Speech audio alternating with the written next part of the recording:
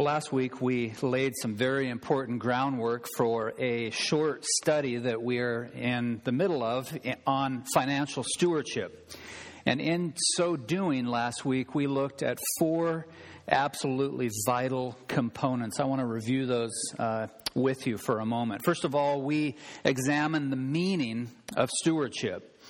Very simply put, a steward is someone who takes care of something. Then we turned our attention to the model of biblical stewardship. One writer says that stewardship is the responsibility to manage all the resources of life for the glory of God. Third, we looked at the marks of stewardship. And we learned that a God-centered steward is a man or a woman, a boy or a girl who is faithful, unselfish, generous, and has a passion to make God look great. And then finally, we examined the magnitude of stewardship. And we learned, and we will build on this today, we learned that God entrusts gifts to people who in turn are called to be good stewards of that trust. Today I want to take you one step farther. I want to press in a bit further and lead you through a strategy for developing what I like to call a personal theology of biblical stewardship. Before we do that, I want to remind you of something. I want to remind you that the statistics on tithing in the local church, most notably in America, are absolutely horrible. They're just not good.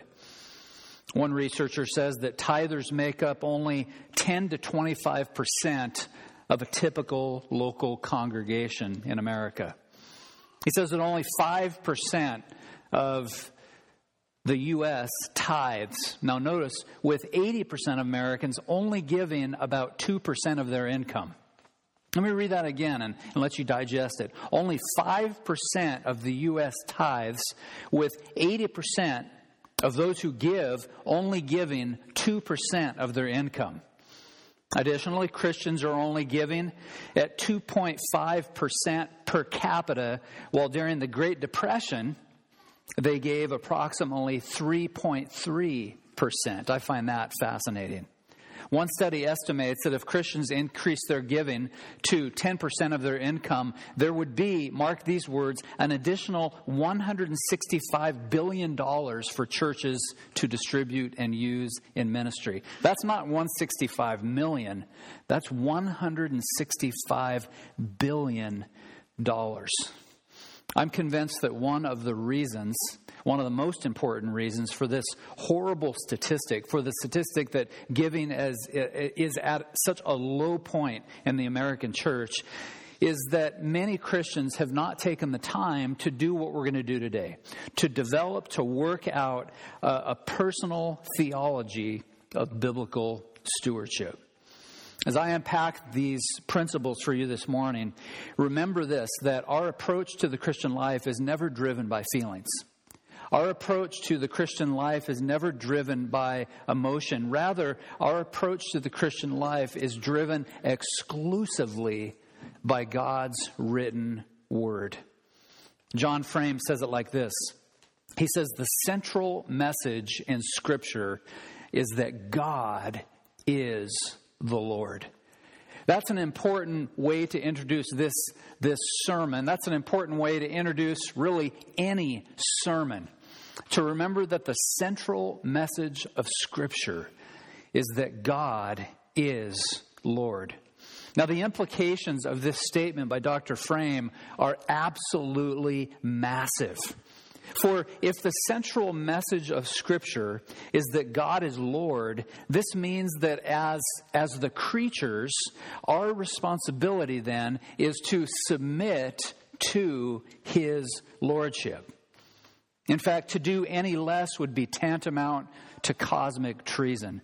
Failing to submit to His lordship suggests a number of things. It suggests that we lack trust in His goodness, that we lack trust in His grace, that we lack trust in His plans, and that we lack trust in His authority.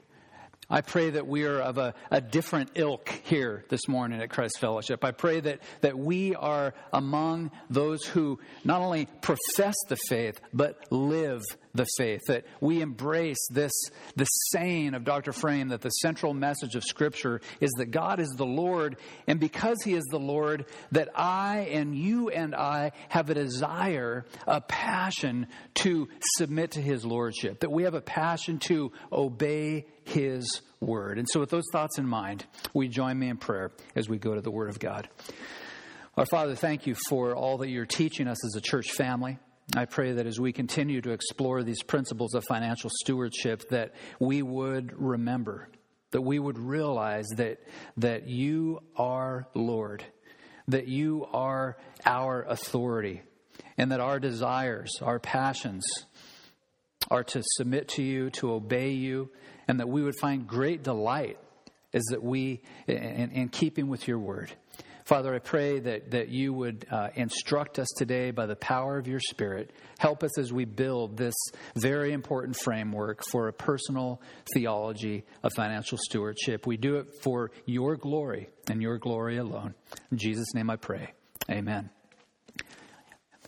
Let me begin this morning by talking about the power of a paradigm shift. The power of a paradigm shift. It was many, many years ago that I read a book and a story that took place in a subway in New York City. And as people were quietly reading their newspapers and attending to their personal business, the man who relayed the details of the story said this. He said it was a calm, peaceful, serene event. All of a sudden, a man and his children entered the subway car. The children were loud and rambunctious, which changed the whole climate. It was no longer peace and calm and serene. And the man who recounts this tale says, "The other man sat down next to me and he closed his eyes, apparently oblivious to the situation. The children were yelling back and forth, throwing things, even grabbing at people's papers. It was all very disturbing." Amen and amen. And yet, the man sitting next to me did absolutely nothing. The man continues. He says it was difficult not to feel irritated. I could not believe that he could be so insensitive as to let his children run wild and do nothing about it, taking absolutely no responsibility whatsoever.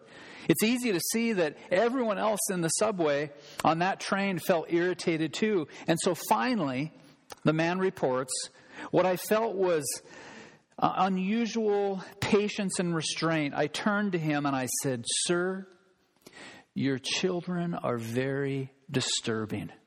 They're bothering a lot of people. I was wondering if you could just control them a little bit more." The man lifted his gaze as if to come to consciousness of the situation for the first time, and he said these words. He said, "Oh, you're right. I guess I should do something about it. We just came from the hospital where their mother died about an hour ago. I don't know what to think, and I guess my children don't know how to handle it either."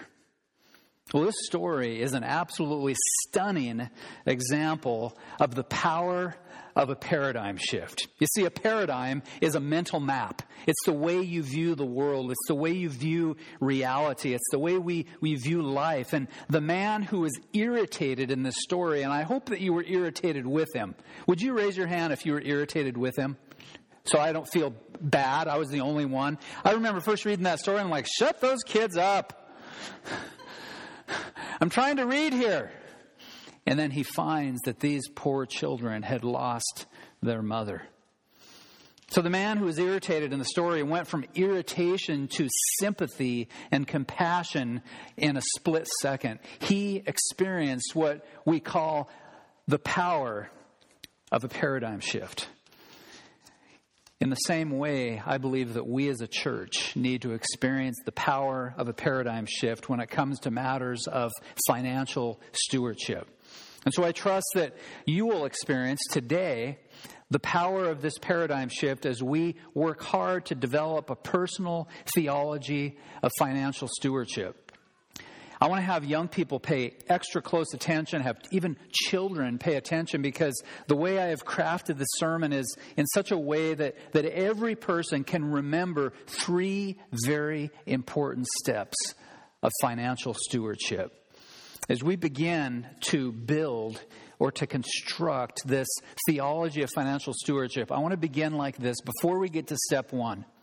Before we get to step 1, it's important that I say that everyone who takes time to construct a biblical theology of financial stewardship needs to begin at the right point. And the point is with God. We need to begin with God. Now, there are a series of scriptures that I want to encourage you to think about and to meditate upon. And you will see that most of the sermons we preach at Christ Fellowship, while from time to time we'll put scriptures on the screen, we usually don't. And there's a very important reason for that. Here's the reason. Because we're becoming more and more biblically illiterate in our culture. How many of you recognize? You see it all the time. The pastor says, turn to the book of Genesis, and you see someone fumbling around at the end near Revelation. You see, turn to the book of Romans, and most people in our culture don't know if Romans is in the New Testament or the Old Testament, and so we don't want to bait the hook, as it will, and cause you to be a lazy Christ follower. So I will put the references on the screen. I want to encourage you to open your Bibles and look at these verses with me. Let's begin with God in Deuteronomy chapter 10, verse 14. Deuteronomy chapter 10, verse 14. The Word of God says this, "Behold, to the Lord your God belong heaven and the heaven of heavens, the earth with all that is in it." Now, we're going to look at several scriptures this morning, and what I want to challenge you to do is see if you can figure out what the common theme is in these verses. Turn now with me to 1 Chronicles, chapter 29. 1 Chronicles chapter 29, reading in verse 11. The Word of God once again says, "Yours, O Lord, is the greatness and the power and the glory and the victory and the majesty. For all that is in the heavens and all that is in the earth is yours. Yours is the kingdom, O Lord, and you are exalted as the head above all."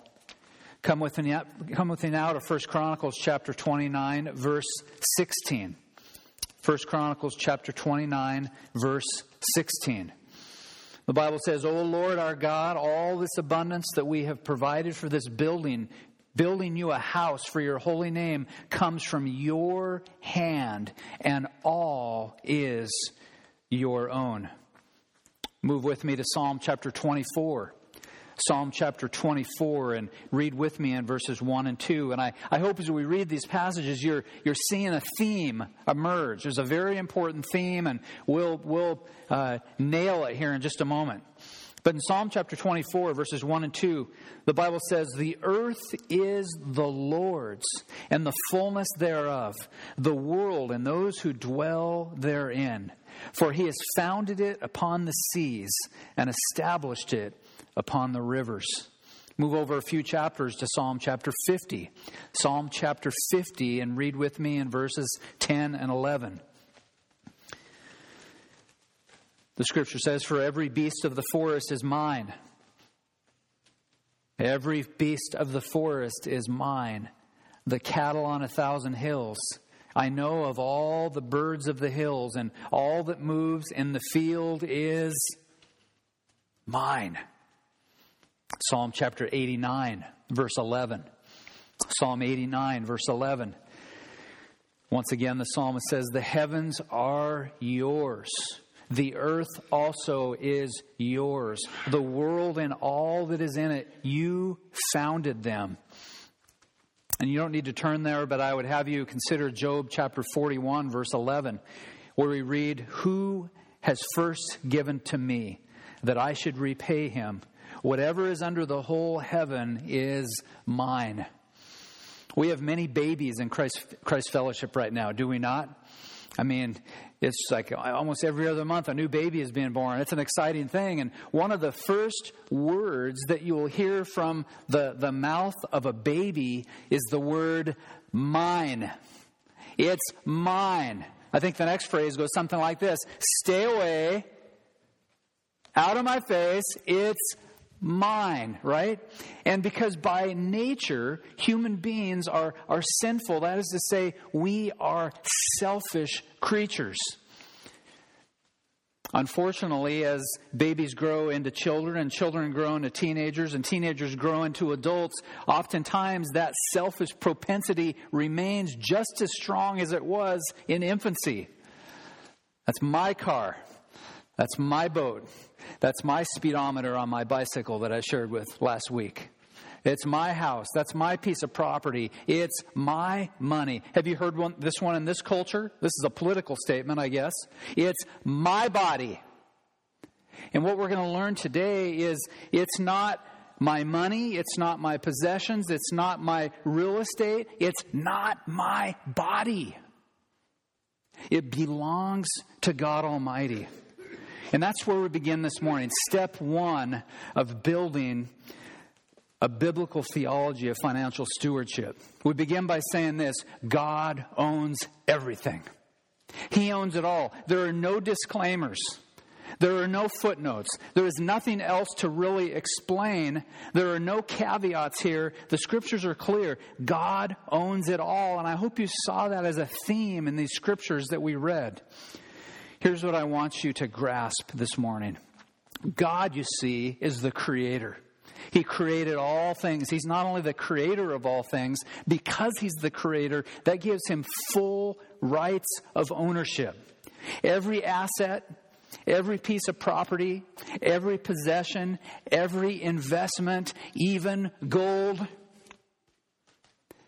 every jewel, every dollar belongs to him. Indeed, you could say it like this: every nickel belongs to the living God.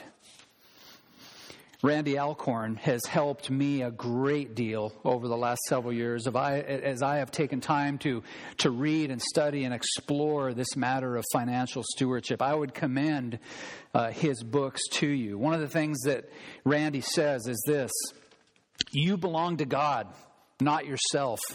He is the only one who has the right to do what he wants with your life, your body, sexual behavior, money, possessions, everything. God doesn't just own the universe. He owns you and me. And I want to stop for a moment. I want to pause and have you take a breath to prepare yourself for this next statement. Because this is a statement that is dripping with worldview significance. Listen to this. Randy Alcorn says, we are twice his. And before I give you the answer, I want you to consider, what do you think he's thinking about? When he says that we are twice his, what's on his mind? Here's what he says. We are twice his, first by creation, second by redemption. First by creation, second by redemption. If you embrace those words, and I certainly hope you do, that will shake your Christian worldview to the very foundation. That God owns you because he created you, and then he redeemed you if you were a follower of the Lord Jesus Christ. God not only is the creator, we recognize this, that God has authority over everything that he has made. Therefore, this places us in an extremely sobering position. And that leads us to step two. Step one, God owns it all. Step two, God delegates his resources, as we learned last week, and he charges each of us to be good stewards. Now, the notion of biblical stewardship that we began to unpack last week begins in the pages of the Old Testament. I want to have you turn in your Bibles to Genesis chapter 1, and we will look at this very, very important statement that concerns stewardship. Genesis chapter 1, verse 28.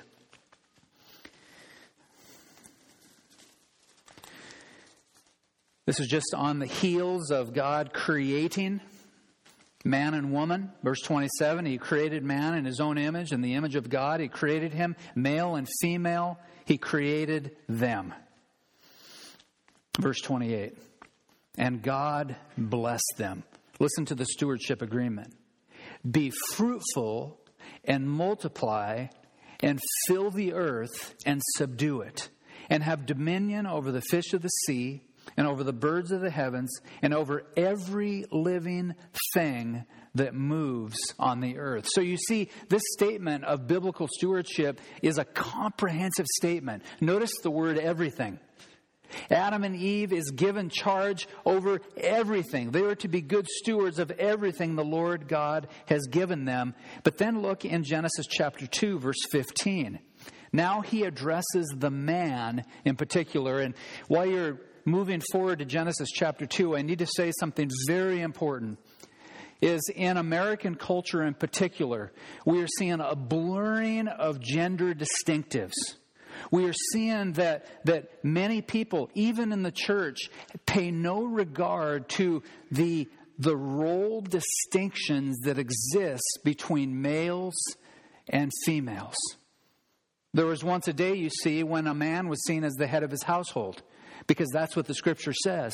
And it's even a countercultural thing for me to question American culture, is it not? But the Scriptures tell us this: the man, the husband, is the head of his household. He and his wife are equal before God Almighty, but there are role distinctions. Notice what occurs in chapter 2, verse 15. The Lord God took the man, that is Adam, and He put him in the garden of Eden to work it and keep it. Now, there are two words that are very important here that are highlighted for you on the screen. The first word is work, and that word literally means to make things grow. Some words that reflect the heart of this word would include a man who is committed to nurturing or cultivating or building up or guiding or ruling. The Lord God took Adam and He put him in the garden and He charged him to work. But notice the next word, the word keep. The word keep. This word means to protect and to sustain progress. Some words that would reflect the heart of the word keep are watching over, the idea of caring for. A man who is committed to maintaining or guarding something.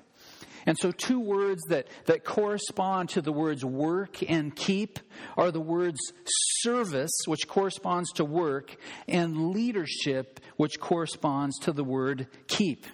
And so you recall from last week that a good steward does what? A good steward takes care of things. A good steward manages things for the glory of God. And so what is Adam called to do? He is a steward who is called upon by God to serve and to lead. This is what Richard Phillips describes as the masculine mandate, which is a fancy way of just describing stewardship that Adam is charged with and every subsequent man. Dr. Phillips says this: the masculine mandate is to be spiritual men placed in real-world, God-defined relationships as lords and servants under God, to bear God's fruit by serving and leading, or by working and keeping. And so you see, from the very beginning, God has been graciously delegating resources for His people to steward. Those resources, as we have learned in sermons in the past, include things like time and talent and treasures, among other things. But here's the key. As we turn our attention specifically to treasures or to finances, the way that we manage our money is a barometer that gauges what we think about the owner of the money. Now, I don't want to be naive this morning because I just probably offended a whole group of people. If the statistics are right and very few people give on a regular basis, then what I'm about to say and what I just said could be highly offensive. That the way you view your money is a gauge or a barometer, And it tells you and everyone around you exactly what you think about God. Exactly what does the principle propose? The principle proposes this, is that if you pay little regard in the area of tithing, that says an awful lot about your view of the living God. Remember step 1, God owns everything. Step 2, God delegates his resources to his people and charges us then to be good stewards. And then there's a third step that I want you to pay close attention to, and that is that good stewards have the kingdom of God as their first priority. Good stewards have the kingdom of God as their first priority.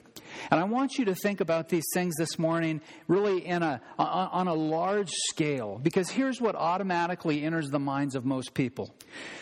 When they hear a message on financial stewardship, when they hear a message on tithing, it generally goes like this. I see. I get it. The church needs money.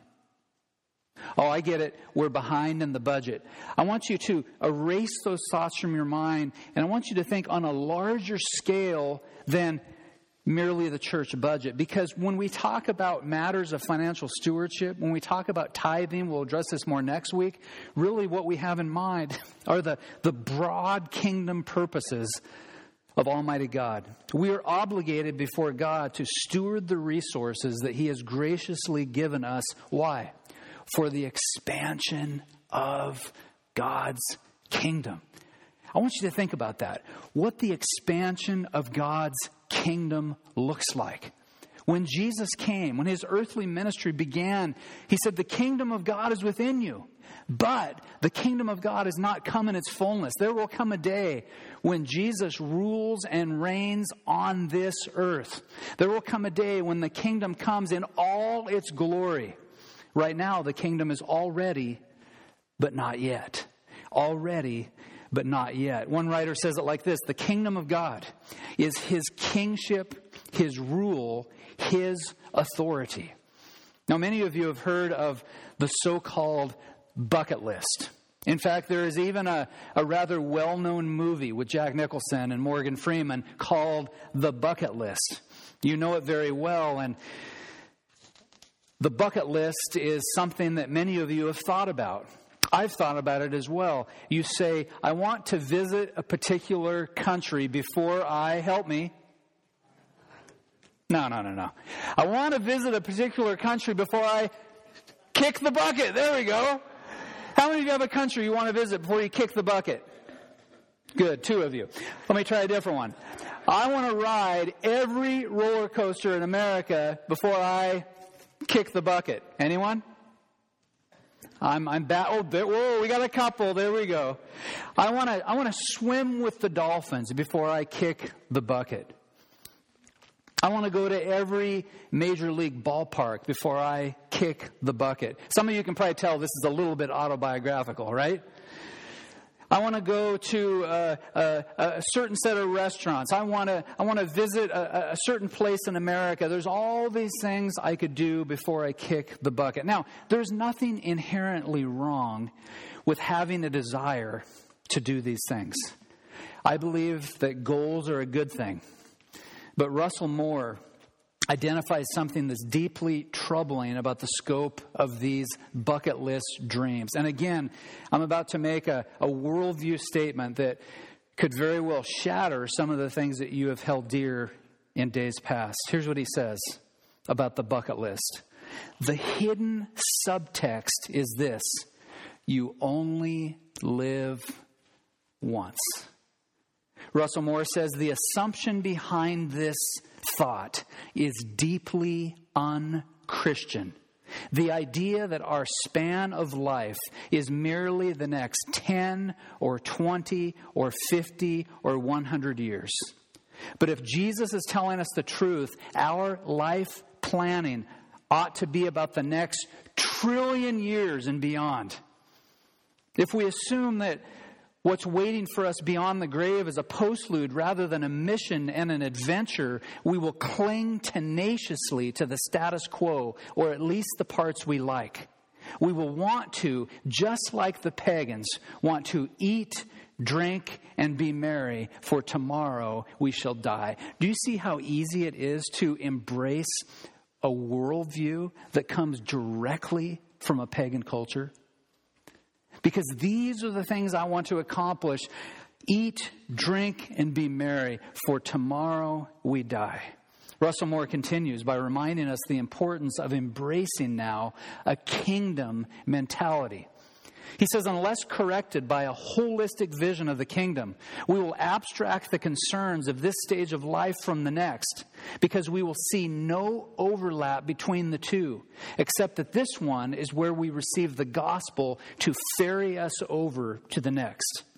We will then misunderstand what the Bible means when it tells us to focus our minds on heavenly things, not on earthly things, that our citizenship is in heaven. You remember what Jesus said in Matthew chapter 6, verse 33. But seek first the kingdom of God. Seek first the kingdom of God and his righteousness, and all these things will be added to you. George Eldon Ladd, a man who wrote prolifically about the kingdom of God, said, this prayer that Jesus uttered is a petition for God to reign, to manifest his kingly sovereignty and power, to put to flight every enemy of righteousness and of his divine rule, that God alone may be king over the world. Another writer says the kingdom of God, both now and in the age to come, is ultimately about what Paul is referring to when he says that we are hidden with Christ in God. He says we find our life and mission in Jesus' own, rather than fitting him into the kingdom we designed for ourselves. We pour ourselves into loving, serving, and working, because these things are the seeds and the tasks God has given us in the next phase.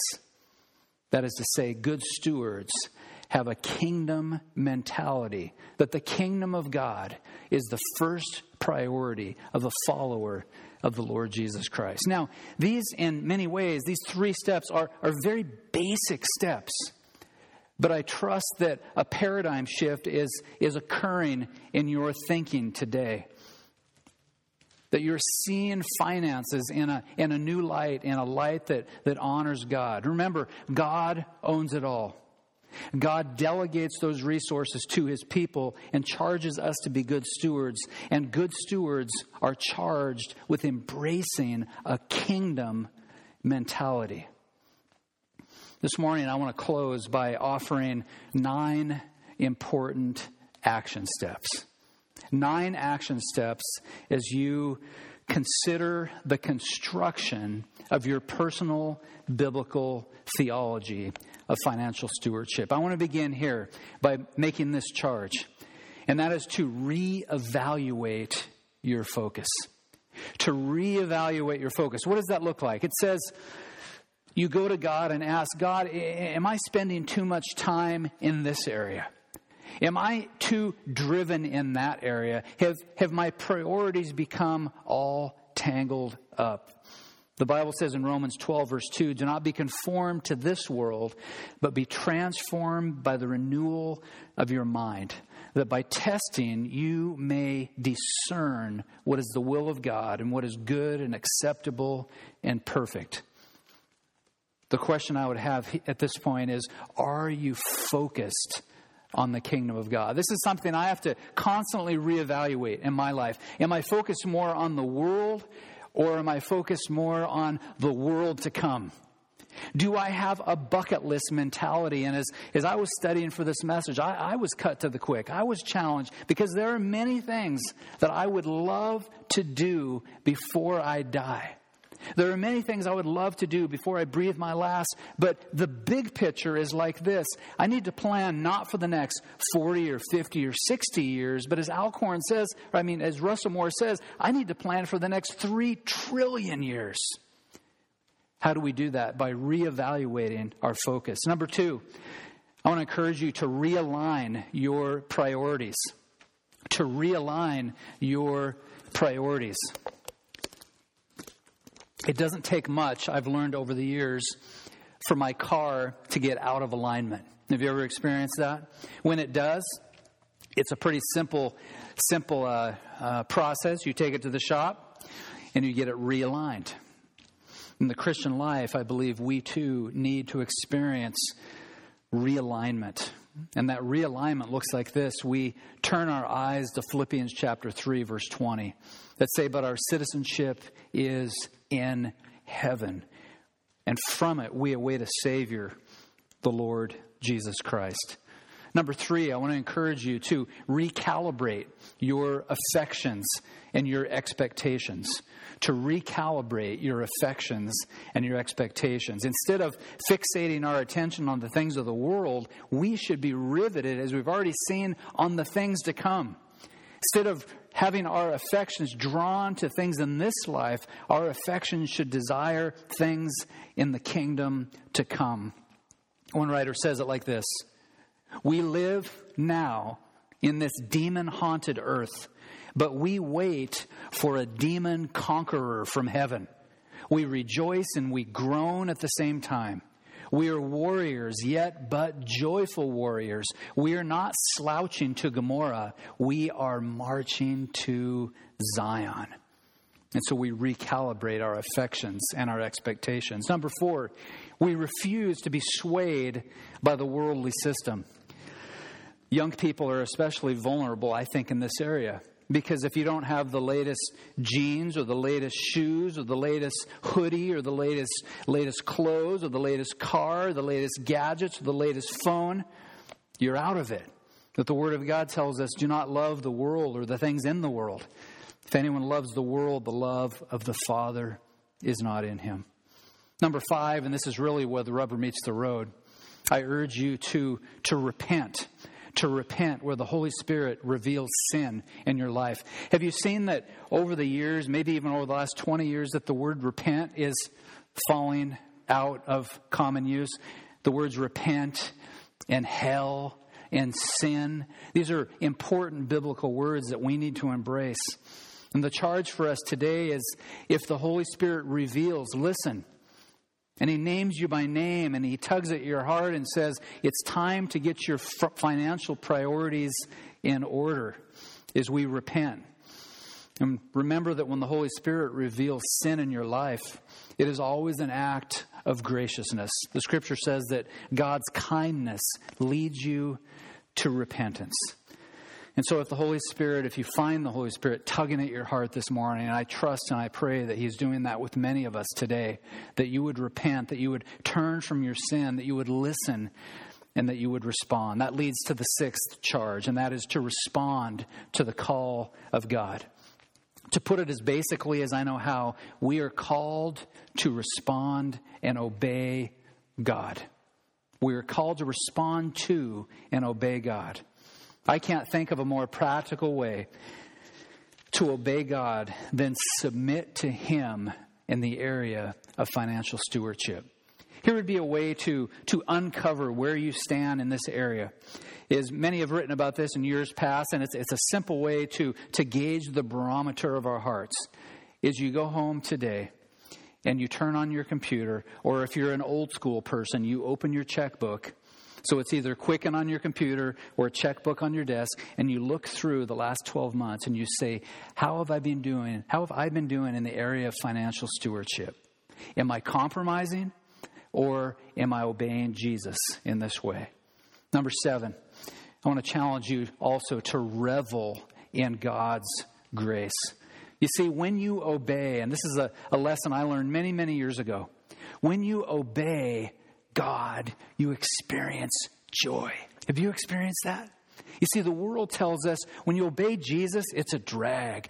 But the Bible tells us this: when you obey Jesus, you are filled with joy.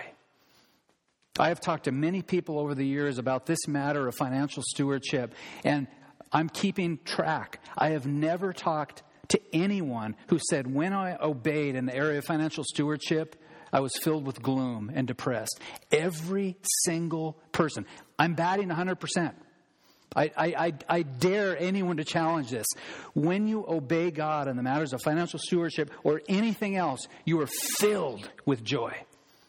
You're filled with joy. So I want to encourage you to revel in the grace of God. John Piper says that grace is God's giving us sovereign joy in God that triumphs over joy in sin. You see, sin is not our thing anymore. Sin is not our thing. Obeying God and experiencing the joy of Jesus is our thing. Number 8, and vitally important, number 8 is remember the gospel. You see, it would be very easy to be like a typical person in the church to say, okay, Pastor Dave, I see the principles. I realize this is what I need to do. And so I'm going to pull up my bootstraps and I'm going to obey. It's going to be hard, but I'm going to obey. Know this, apart from the gospel, you have no desire to obey. You have no inclination to obey. You have no resources to obey. And so when we remember the gospel, we remember it is the gospel that enables every act of obedience. It is the gospel that enables every act of obedience. For I have been crucified with Christ. It's no longer I that lives, but Christ who lives within me. The life I live by faith in the Son of God who died and gave himself for me. Principle number 9 is one that probably does not even bear repeating, but it is vital and very important. Principle number 9 is this: repeat. I was so tempted to put rinse and repeat, but I resisted the urge. I guess I consented because I just said it, right? Rinse and repeat. You walk through these steps of obedience. These are action steps that you'll need to review and to refresh on a regular basis. You know, there are times that I will go back to a sermon I preached 10 years ago, and I'll walk through it, and I don't say this in pride, but I look at this and I say, man, that was pretty good. I can't believe I said that 10 years ago. Well, you know what? I forgot it. Sometimes I'll do that with something I put together a year ago. Say, well, that's good. That must be plagiarized. That sounds good. Well, we are people who have short memory spans. And so we need to review these principles of biblical financial stewardship, reminding ourselves all along that God owns everything, that he has given us resources and charges us to be good stewards, and those stewards must have a kingdom-centered mentality. I'll close by giving you this charge. Just imagine that Christ Fellowship chose, as a church family, to be obedient in the area of financial stewardship. What would happen? What would happen? In fact, let me encourage you to do this. If you want to know what would happen, I would encourage you to go to one of the elders and ask any of the elders, what would happen if we were faithful in the area of financial stewardship? You're going to get an earful that will encourage you and knock your socks off. This is an area that we cannot compromise in. So let me urge you, if you, last week as I charged, if you are a faithful giver, my encouragement to you is keep up the good work. And may you experience the blessing of obedience. If you're here and you say, man, Pastor Dave, like we learned last week, I'm kind of up and down, I'm hit and miss.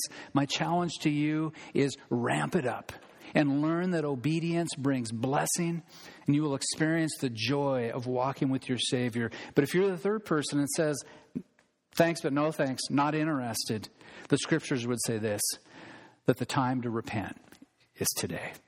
Now, these are things, and many of you know me, and you know me well. You know that given my druthers, I would rather preach about something else. For most pastors, to preach about money is not the first thing they want to preach about. And that is the truth. That is the reality. But Jesus talks so much about money. And so these are things that I cannot pass over and you cannot pass over. And we are obligated to open our Bibles, to read the Word of God, and remember that God is the Lord over all creation. Therefore, he carries all the authority over us. We are charged to surrender, to obey, to submit. And when we do that, we find great joy and pleasure in walking with Jesus. Let's pray. Father, thanks for the challenge before us. None of us are excluded from this challenge. I ask God that most important that you would help us to remember the gospel.